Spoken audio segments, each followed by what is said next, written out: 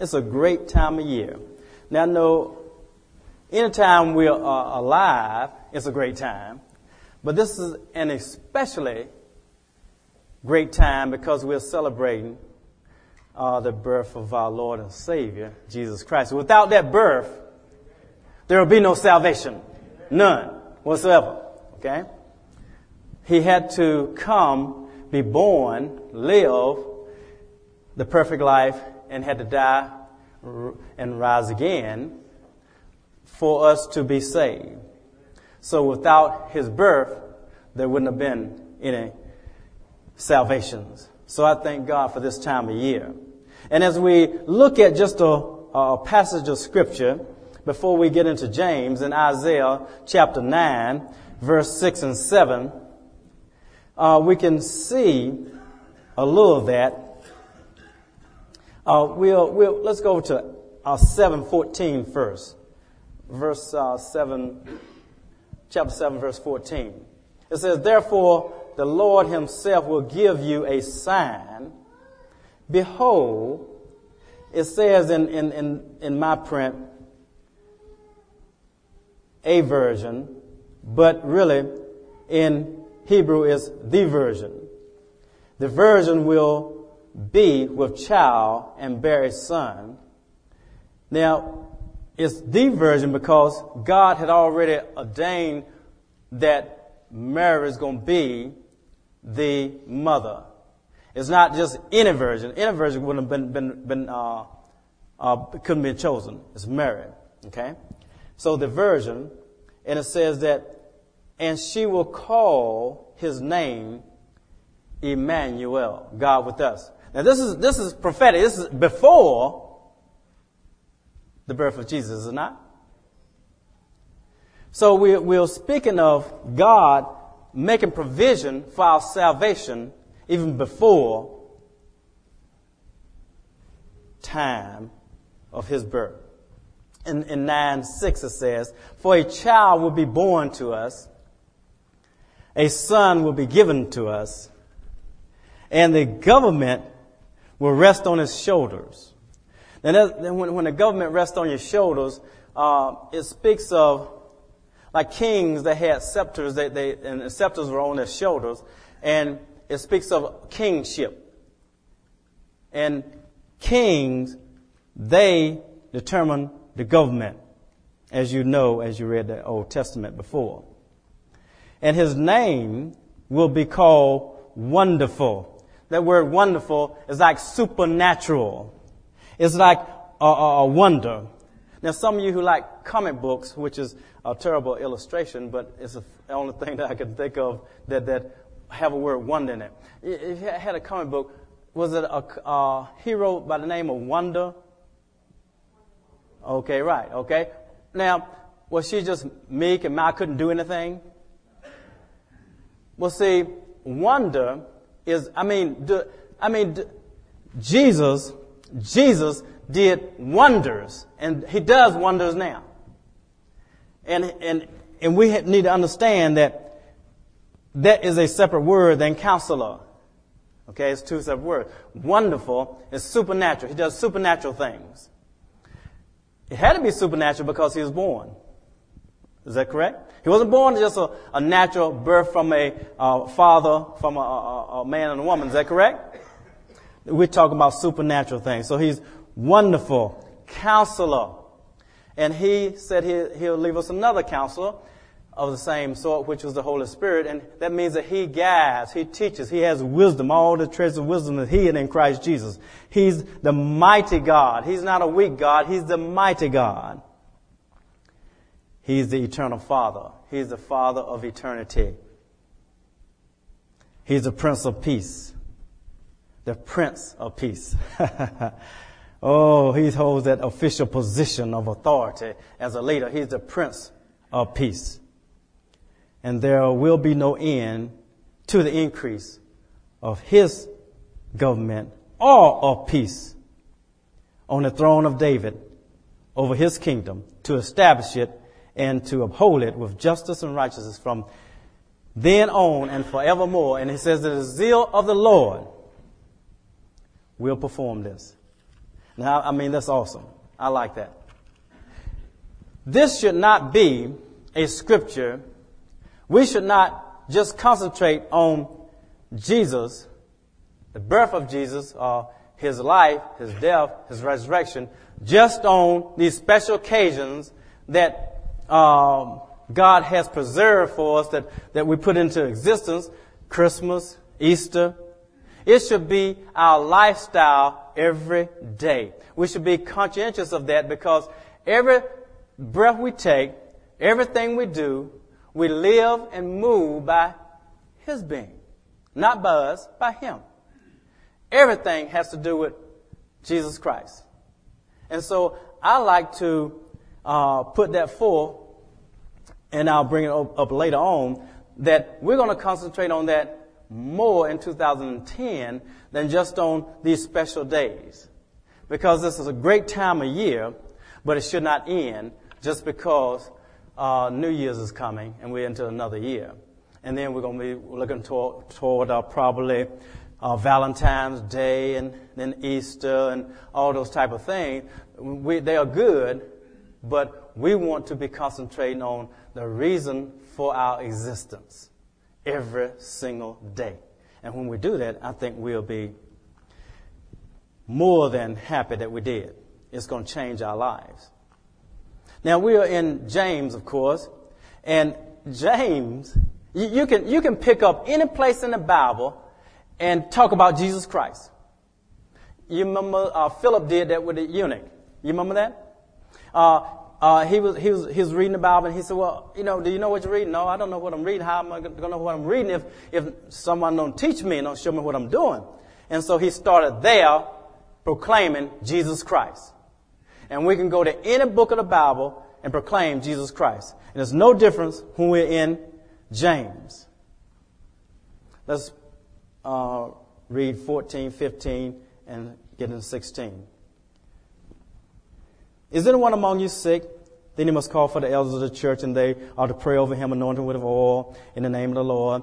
15. "And the prayer offered in faith will restore the one who is sick, and the Lord will raise him up. And if he has committed sins, they will be forgiven him." Therefore, why is therefore there? Because of what he just said. He said, and if he has committed sins, they will be forgiven him. Therefore, confess your sins. We confess our sins because we know that he will forgive us if we have committed sins. "Confess your sins one to another and pray for one another that you may be healed." Now, it's important to understand that they have switched now from talking about the elders of the church, and they have gone now to the believers. He said, pray for one another so that you may be healed. Confess your faults to one another. Let's look at 1 John chapter 1. Starting in verse 3. Now this is a epistle, this letter here is about really fellowship. And it starts off in verse 3. What have we seen and heard, we proclaim to you also, so that you too may have fellowship with us. Speaking of the disciples, he's talking about the apostles there. And indeed, our fellowship is with the Father and with his Son, Jesus Christ. These things we write so that your joy may be complete.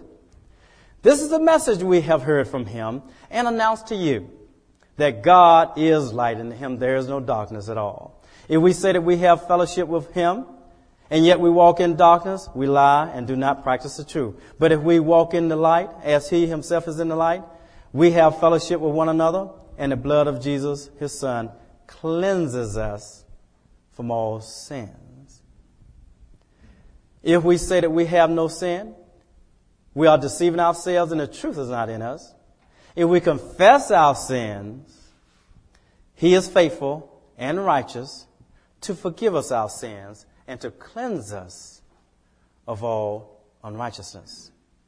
If we say that we have not sinned, we make him a liar, and the word is not in us. My little children, I am writing these things to you so that you may not sin. And if anyone sins, we have an advocate with the Father, Jesus Christ, the righteous, and he himself is the propitiation for our sins, and not for ours only, but for those of the whole world. That propitiation means that he's a total satisfaction. They are done with. They are done when Jesus Christ died on the cross. They're done. That's exciting to me to know that we can be cleansed of any sins that we might commit.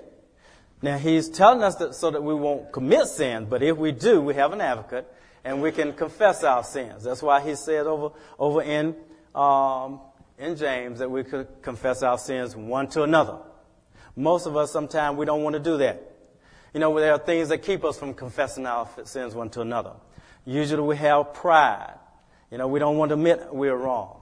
You know, the big P on our chest, you know, that is not a good thing to have pride that won't confess our sins.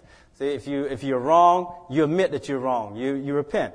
But many people, it's hard to do that. And it's hard to do that because we are born of Adam. Do you understand what I'm saying?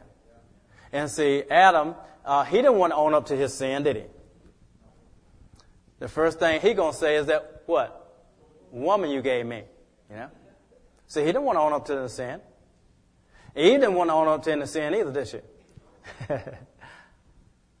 No one wanted to own up into the sin. No one, you know? And we have that in us when we are born, and so you have little children, as cute as they may be, you know, they still have that same tendency. They don't want to admit they're wrong, you know? They don't want to ask for forgiveness. And if you make them ask for forgiveness, they really don't mean it most of the time. They just say, well, I'm sorry, you know, but there's no repentance with that, so they keep doing the same thing. So that's why the Bible tells you that a rod drives out foolishness, right? Okay? Because if you spoil them, if you really don't love them, and you may think you love them, but you really don't, you see? So I'm telling you that we have to kill that in us. We have to kill that in us. That tendency to make excuses for our shortcoming. Kill it. It's alive and it's well and it's kicking in all of us. Believe me. Believe me, it is. And if you don't believe, ask somebody that's close to you. Okay? It's alive and kicking in you. Nobody wants to own up to their mistakes, you know. Now, if you tell them, hey, you saying, you know, this is that, and they might say, well, yeah, I was kind of wrong, you know, but it's always that but a lot of times, you know. But if they wouldn't have done this, then I wouldn't have said, we have to say, I was wrong, please forgive me. We have to learn to say that. It's good for our soul. It really is. So that's how he's talking. Now, in one commentary was telling us that this whole section here, starting in James and in verse 14, is talking about come to the elders for prayer, and healing would take place if it's dealing with confession of sins. Now, I don't believe that because in James, if you turn back to James, it said that, and it's telling you, come to the elders church, and they'll anoint you with oil, they'll pray over you, and the prayer offered in faith will restore the one who is sick. It says that. And the Lord will raise him up. That's what it says. Then it says, and if he has committed sins, they will be forgiven him. They didn't say that they had, committed a sin. They said that if he had, then it would be forgiven him. Therefore. So I submit that I believe that this is two different things. I believe that you can come, you can pray for people and they can get healed and sin is not involved. I believe it. And which we've already taught that before. So we know that. Let's go to Psalm 32, verse 5 and 7. It says, I acknowledge my sin to thee, and my iniquity I did not hide. I said, I will confess my transgressions to the Lord, and thou didst forgive the guilt of my sin. Selah. Therefore, let everyone who is godly pray to thee in the time of that thou mayest be found. Surely in the flood of great waters they shall not reach him. Thou art my hiding place. Thou dost preserve me from trouble. Thou dost surround me with songs of deliverance. Now, the psalmist was saying that I acknowledge my sin. I acknowledge my sin to you, O Lord. My iniquity I will not hide from you. And I confess my transgressions to you, O Lord. We need to be in a habit of doing that. It's good for our soul. Proverbs 28, verse 13 and 14. He who conceals his transgressions will not prosper. Let me read that again. He who conceals his transgressions will not prosper. You won't have success. Simple, plain. Now, does that mean things that God won't bless you? No, God blesses. He blesses everyone. He blesses the murderer, yeah. And he's not even saved sometimes. I mean, he blesses him because the murderer is still living. And if God, all he has to do is take the breath from him. But as long as the person is living, he's blessed. God blesses. He makes it rain on the just as well as the unjust, doesn't he? God is a good God. Now, what are we to do to correct these things? If we know that I cannot hide my sin. I just must confess my sin. I can't conceal it. Then how are we going to correct this tendency that we have inside of us? Let's look at Matthew chapter 5. In Matthew chapter 5, let's look in verse 21. Let's start there.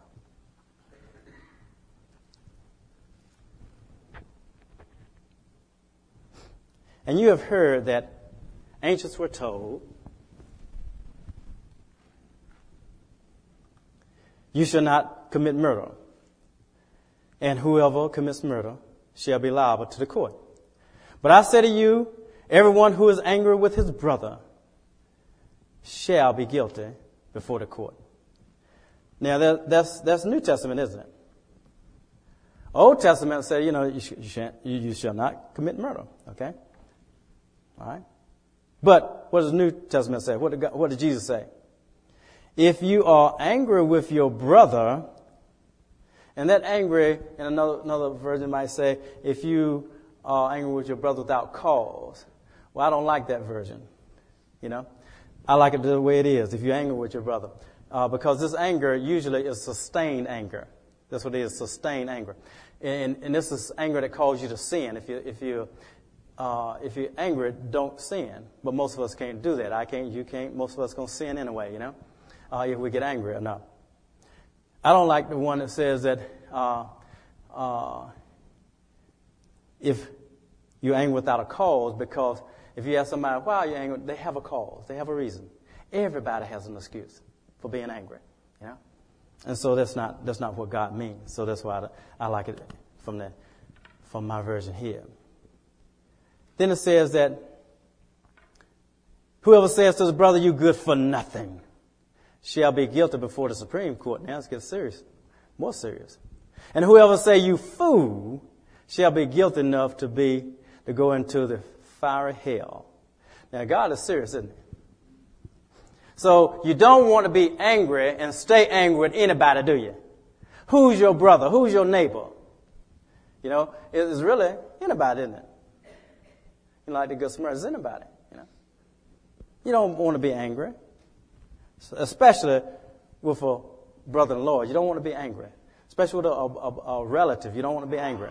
And we just came out of Christmas where you had the opportunity, if you got together with family and relatives and extended family, to carry on some dislike or some things that maybe somebody said years ago. All that stuff goes on in holidays. But we're not supposed to be partaking of that. Verse 23, therefore, if you are presenting your offering at the altar, and there remember that your brother has something against you, leave your offering there before the offering altar and go. First be reconciled to your brother, and then come and present your offering. Now, what God is trying to do here is let us know that there is not going to be an excuse for not reconciling things. God is not a God that He's going to have people at odds with one another.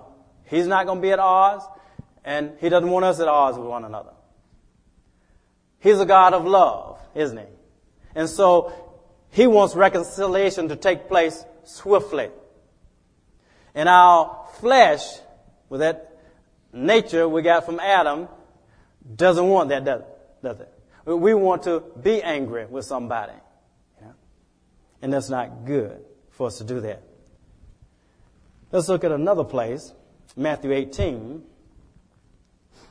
And it says in Matthew 18, verse 15 through 17, and if your brother sins, go and reprove him in private. Now we have a different thing here. One said that if you're at the altar and you know that someone has something against you, you go to him. You go to him. Did you do anything? Maybe you did, maybe you didn't. You know, all you know is that this person has something against me. So it says that don't bring your gift to the altar and act like you're, so holy. You go and straighten this thing out because I'm about reconciliation, Jesus is saying.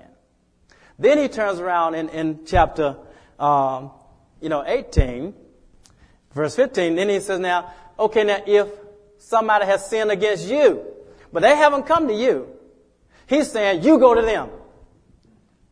Now, tell me, what is left?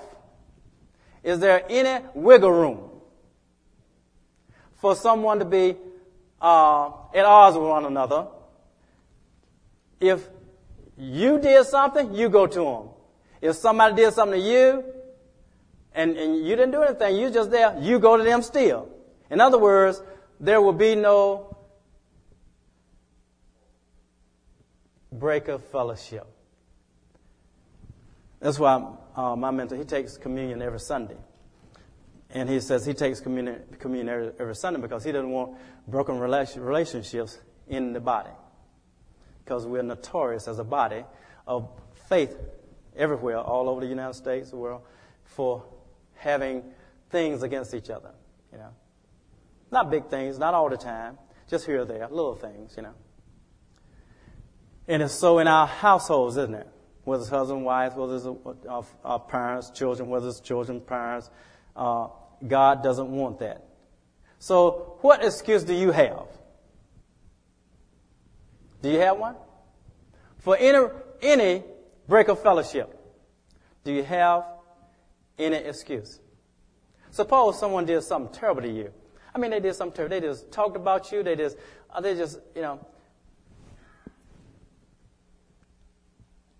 If it bothers you, you need to do what? Go to him. Go to him. Go to him. And suppose, now, you didn't do anything. You're just going on your merry way. But you notice that Sister Sue, she won't speak to you for some reason. You don't know why. Or you know that you try to talk to her and she act like you don't exist. Do you think that something might be troubling her about you? If it is so, what should you do? Go to her and talk to her. Sister Sue, did I do anything to you? Oh, no, you didn't do anything to me. That's a classic lie that we usually tell, isn't it? We really do. Oh, no, I didn't. Oh, no, everything's okay, Look, you won't speak to me. Tell me the truth. Did I do anything to you? Well, and if you really get down to it, and press them, they will tell you something that you did. And you say, look, forgive me. It's better to ask for forgiveness even if you didn't do anything, to keep the peace than it is to say, look, you got it wrong. I didn't do anything. You imagine these things, Just don't even go there. Don't even go there. Sometimes when somebody accuses me of something, I say, well, look, okay, if you say I did it, forgive me. And I just leave it at that. And I don't remember anything I did, but I just said, okay, I did it, fine, forgive me. Now, you can either forgive me, or you can hold unforgiveness. And that's not good, is it? Somebody has to be spiritual, and it should be the church. And if it's two people in the church, then let the one who's most spiritual be the one who asks for forgiveness first. Let the one who's more spiritual go to the other one first. God wants that to happen in 2010. Jesus Christ, we read it from Isaiah 9 and 6 and 7. He is the Prince of Peace. Not turmoil, not strife, but peace. So we need to do that. In this church, I want 2010 to be a year that you are willing to go to people the correct way, as in Matthew. Stop telling your neighbor, stop telling your best friend, stop telling others about what somebody did to you. That's sin. Okay? You need to do what the Word says. Matthew 18 says, if someone is sinning against you, you do what?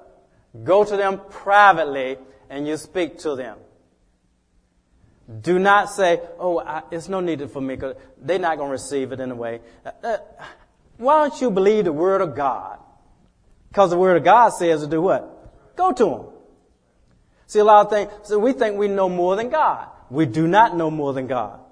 What we need to do is do what the Word says and then say, God, I've done what you said and I'm going to believe what you say is going to happen. Okay? And see, a lot of times we don't do that. We stop short of it. And if you do go to them and they don't receive it, then take one or two more with you. If they don't receive it, then take it to the church. Yeah? If you do what God says to do, you'll get God results. If you don't, you'll get Satan's results. This is true. What are Satan's results? Yeah? Confusion, strife, contention. You get all of that. And you fall into his territory when you're backbiting, slander, and all those type of things. We have to learn to do what the Word of God says. Okay? Everybody say amen. Hey, is this why we're celebrating Christmas? Tell me.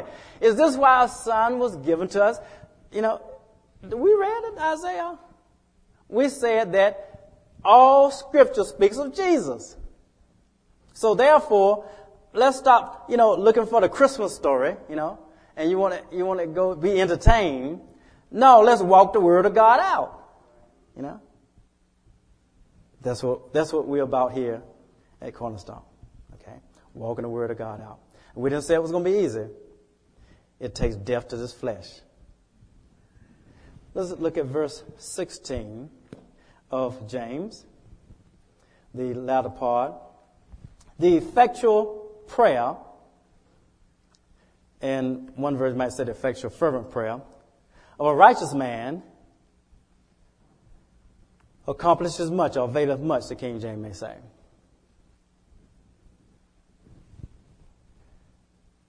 Avails much. What do you mean it avails much in the King James Version? It means have force. It has force. The effectual fervent prayer. A prayer is fervent. I love to see, hear women pray because they're emotional, really. And when something bothers them, boy, they can pray. They can pray. That's why mothers, you should be praying, mothers, because you know how to pray effectual and fervent. See, sometimes we as men, we'll, Lord, work on them, Lord, trying to help them, Lord. Now your word says this. And it's like methodical, And a woman, you get a woman, oh, Lord, she's into this thing, because it's her child, It's her situation. It's her husband's job, It's at stake. I'm telling you, the effectual fervent prayer. A fervent prayer, effectual prayer, is one has energy. It has energy. It's earnest. It's vigorous. It's intense in feelings. That's what it means. It's unceasing. It's sincere. And I know sometimes I told Minerva, I said, Minerva, God's convicted me. Or sometimes I used to go to the prayer room. I'll pray and I'll fall asleep. Because there's no intensity there, It's not any fervency there, And that shouldn't be, It should be where, you if you're tired, stand up and walk around when you're in the prayer room, you see? In the house when you're praying for somebody, walk around, Walk around. Walk in the rooms of the children. Walk in your, just walk around and get serious about this thing. You have to imagine what is taking place. See, it's taking place anyway, whether you imagine it or not. It's taking place. It's the enemy. It's the principalities. It's the powers. It's the rulers of darkness. It's the spiritual wickedness in the heavenly places. They are coming against you. They are coming against your children. They are coming against what's yours, you see. And see, you have to visualize this attack that's going on. They have all these swords. They have all this weaponry. And if you're sitting in your chair, falling asleep, nodding off while you're praying, nothing is happening. I'm serious. Nothing is happening. Okay? You got to get up and you got to get serious about this thing. And you got to be into battle. You imagine you have your sword and you just like Zorro. You just put some Z's on him, That's what you got to do. Because this is the battle we're in. And you don't have to believe it. All you have to do is just read your Bible. Read your Bible. It's there. That's what effectual fervent prayer is. A fervent prayer is energetic. It's intense. It's intense. It's intense. Do you hear what I'm saying? It's intense. Okay? You say, well, God hears my prayer. I don't have to get all serious about this thing. I don't have to get loud. I can just say, God, heal him. Get serious. Get serious. That enemy not coming. Do you realize that unclean spirits not leaving somebody unless they are commanded to leave somebody? You got to have some authority. Now, authority is not in volume, but authority is in intenseness. It's in seriousness. It's in fervency, energy.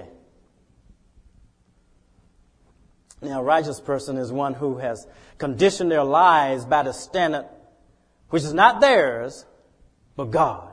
Our standard is God's standard. We'll condition our lives by the Word of God, which is God's standards.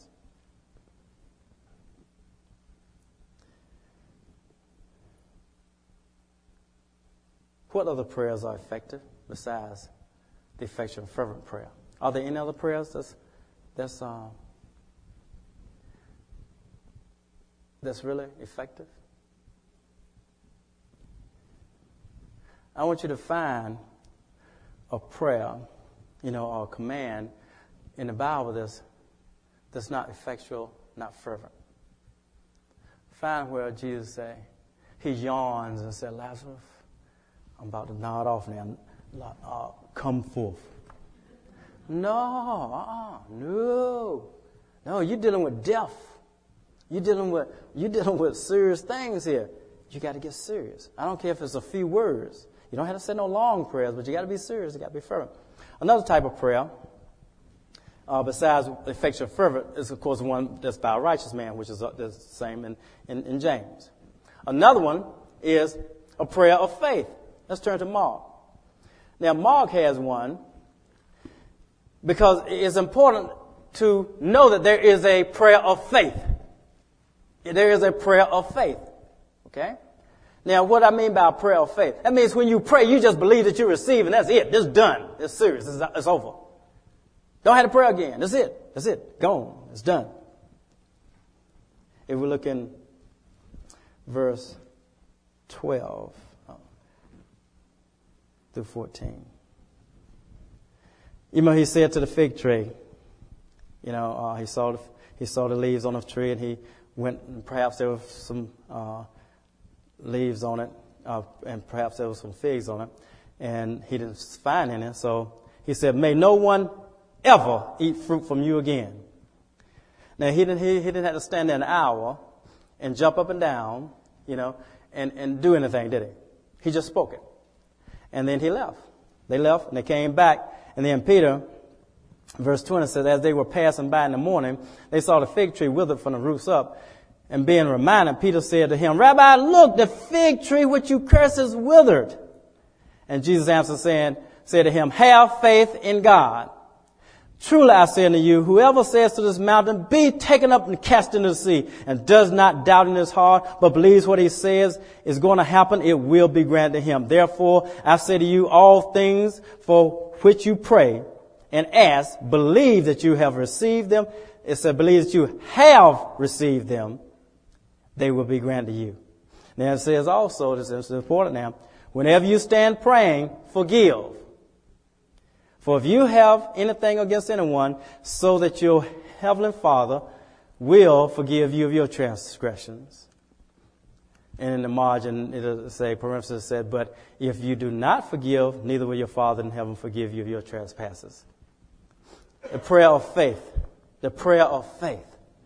Oh, it's so good, the prayer of faith.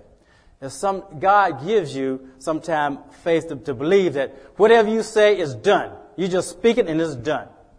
So we have effectual fervent prayer, the prayer of a righteous person. We have the prayer of faith. Now we have a prayer of importunity. What's importunity? Importunity is shameless persistence. I mean, you just persist on this thing. There is no shame. You just going at it. You're not going to let up until you get it. It's the opposite from the prayer of faith. This is a prayer of importunity. It's a prayer of shameless persistence. I'm going to keep praying until you get the answer. I'm going to get this thing, God. I'm not letting up until you give it to me. Let's look at one here. Let's look at Luke 18. Let's look at that one. That's a pretty good one to look at. In Luke 18, verse 1 through 8, it says, "Now he was telling them a parable to show that they should at all times should pray and not lose heart, saying, in a certain city, there was a judge who did not fear God, nor did not respect man." So he's pretty bad, isn't he? "And there was a widow in their city, and she kept coming to him, saying, give me legal protection from my opponent. For while he was unwilling, but afterwards he said to himself, even though I do not fear God, nor respect man, yet because this widow bothers me." What do you mean bothers him? She kept coming. She kept pursuing. She kept on coming. She gonna knock at the courthouse door. She gonna say, hey, I haven't gotten an answer yet. Will you please get my opponent off me? Protect me from my opponent. And he kept doing it. She kept doing it. She kept doing it. She said, man, this is what has bothered me. I will give her legal protection. Otherwise, by continually coming, she will wear me out. And the Lord said, hear what the unrighteous judge said. Hear what the unrighteous judge says, Jesus said. Now will not God bring about justice for his elect who cry to him day and night, and will he not delay long for them? In other words, I'm going to come to God. I'm going to keep coming to him day and night. Morning, noon, I'm coming to him. Afternoon, I'm coming to him. God, this is what's going on with my daughter. God, this is what's going on with my son. God, this is what's going on with my husband. God, this is what's going on with my wife. God, this is what's going on in his job. This is what's going on, God. This is what's going on in my country. Look, God, you got to have to answer this thing. I'm going to keep coming, God, until I get the answer. Do you believe that he will answer that thing? He said, hear what the unrighteous judge said. He said, God's going to do that thing. But he says, I tell you that he will bring about justice for them quickly. However, when the Son of Man comes, will he find faith on the earth? Do you have faith enough to do that? Do you have belief in God enough to keep coming to God? Or do you say, well, he didn't answer me, so he must not want me to have it. See, if you think that way, you don't know the scriptures. See, we're not talking about the prayer of faith. A prayer of faith says that you pray one time and it's done. But a prayer of importunity says you keep praying, you keep praying, you keep asking, you keep seeking, you keep knocking until the door is open, until you find it. You see what I'm saying? That's the prayer of importunity. That's a prayer God answers. So that's why I tell you, don't be ashamed about coming up, getting prayer for things that you got prayed for 5 times. Keep coming. Keep coming. Keep coming. Keep coming. I remember I remember we used to have what we call revival services, renewal services, whatever, renewal services. We had about 15 people come on Saturday nights, and half of those in the band, and it was just a little small group. And I said, you know what? We're going to just keep doing this. We're going to keep doing it till God answers us. Somewhere along the line, God's going to answer somebody going to get healed. And people did. Some people got healed. And it's amazing. If you keep doing something, it'll happen. But what we do most of the time is we give up. Another prayer that God answers is by one who honors his wife. Men, I'm talking to you that's married. All those who are married, raise your hand. I'm talking to you now, okay? 1 Peter chapter 3, verse 7 says, you husbands, it wasn't talking to the wives. It already said something about the wives. Now he's talking to the husband. You husbands, likewise, just like he told the wives, just like he told all of us to be submissive to those who are in authority of us. He said, likewise, husbands, live with your wives in an understanding way, as with a weaker vessel, since she is a woman. We're not going into that. And grant her honor. Do you hear me, men? And grant her honor as a fellow heir of the grace of life, so that your prayers may not be hindered. God answers prayers of somebody who honors his wife. And honor is not just saying, hey, woman, you need to be submissive to me, That's not honoring your wives, Hey, that's your job. You wash the dishes, I bring home the bacon, Come on, you better start getting wise, man, Honor your wives, Honor your wives. James 5, 17, 18, we'll pick it up here next week on our first New Year's service. We'll start here because Elijah was a person who was just like us, yet God answered his prayers, didn't he? And I'll tell you why he answered his prayer, okay? I'll give you some insight on that. So next week we'll pick it up there, and we'll finish up James, and we'll go right into the new year with what I believe God has given us for the new year. We'll review the old, and we'll put right in the new what God has for us, and we'll go for it. Okay? Let's bow our heads. Father, we thank you for your word, Lord. We thank you, Father, that you have told us that we are to confess our sins one to another, that we may be healed. You told us, Lord, that we are to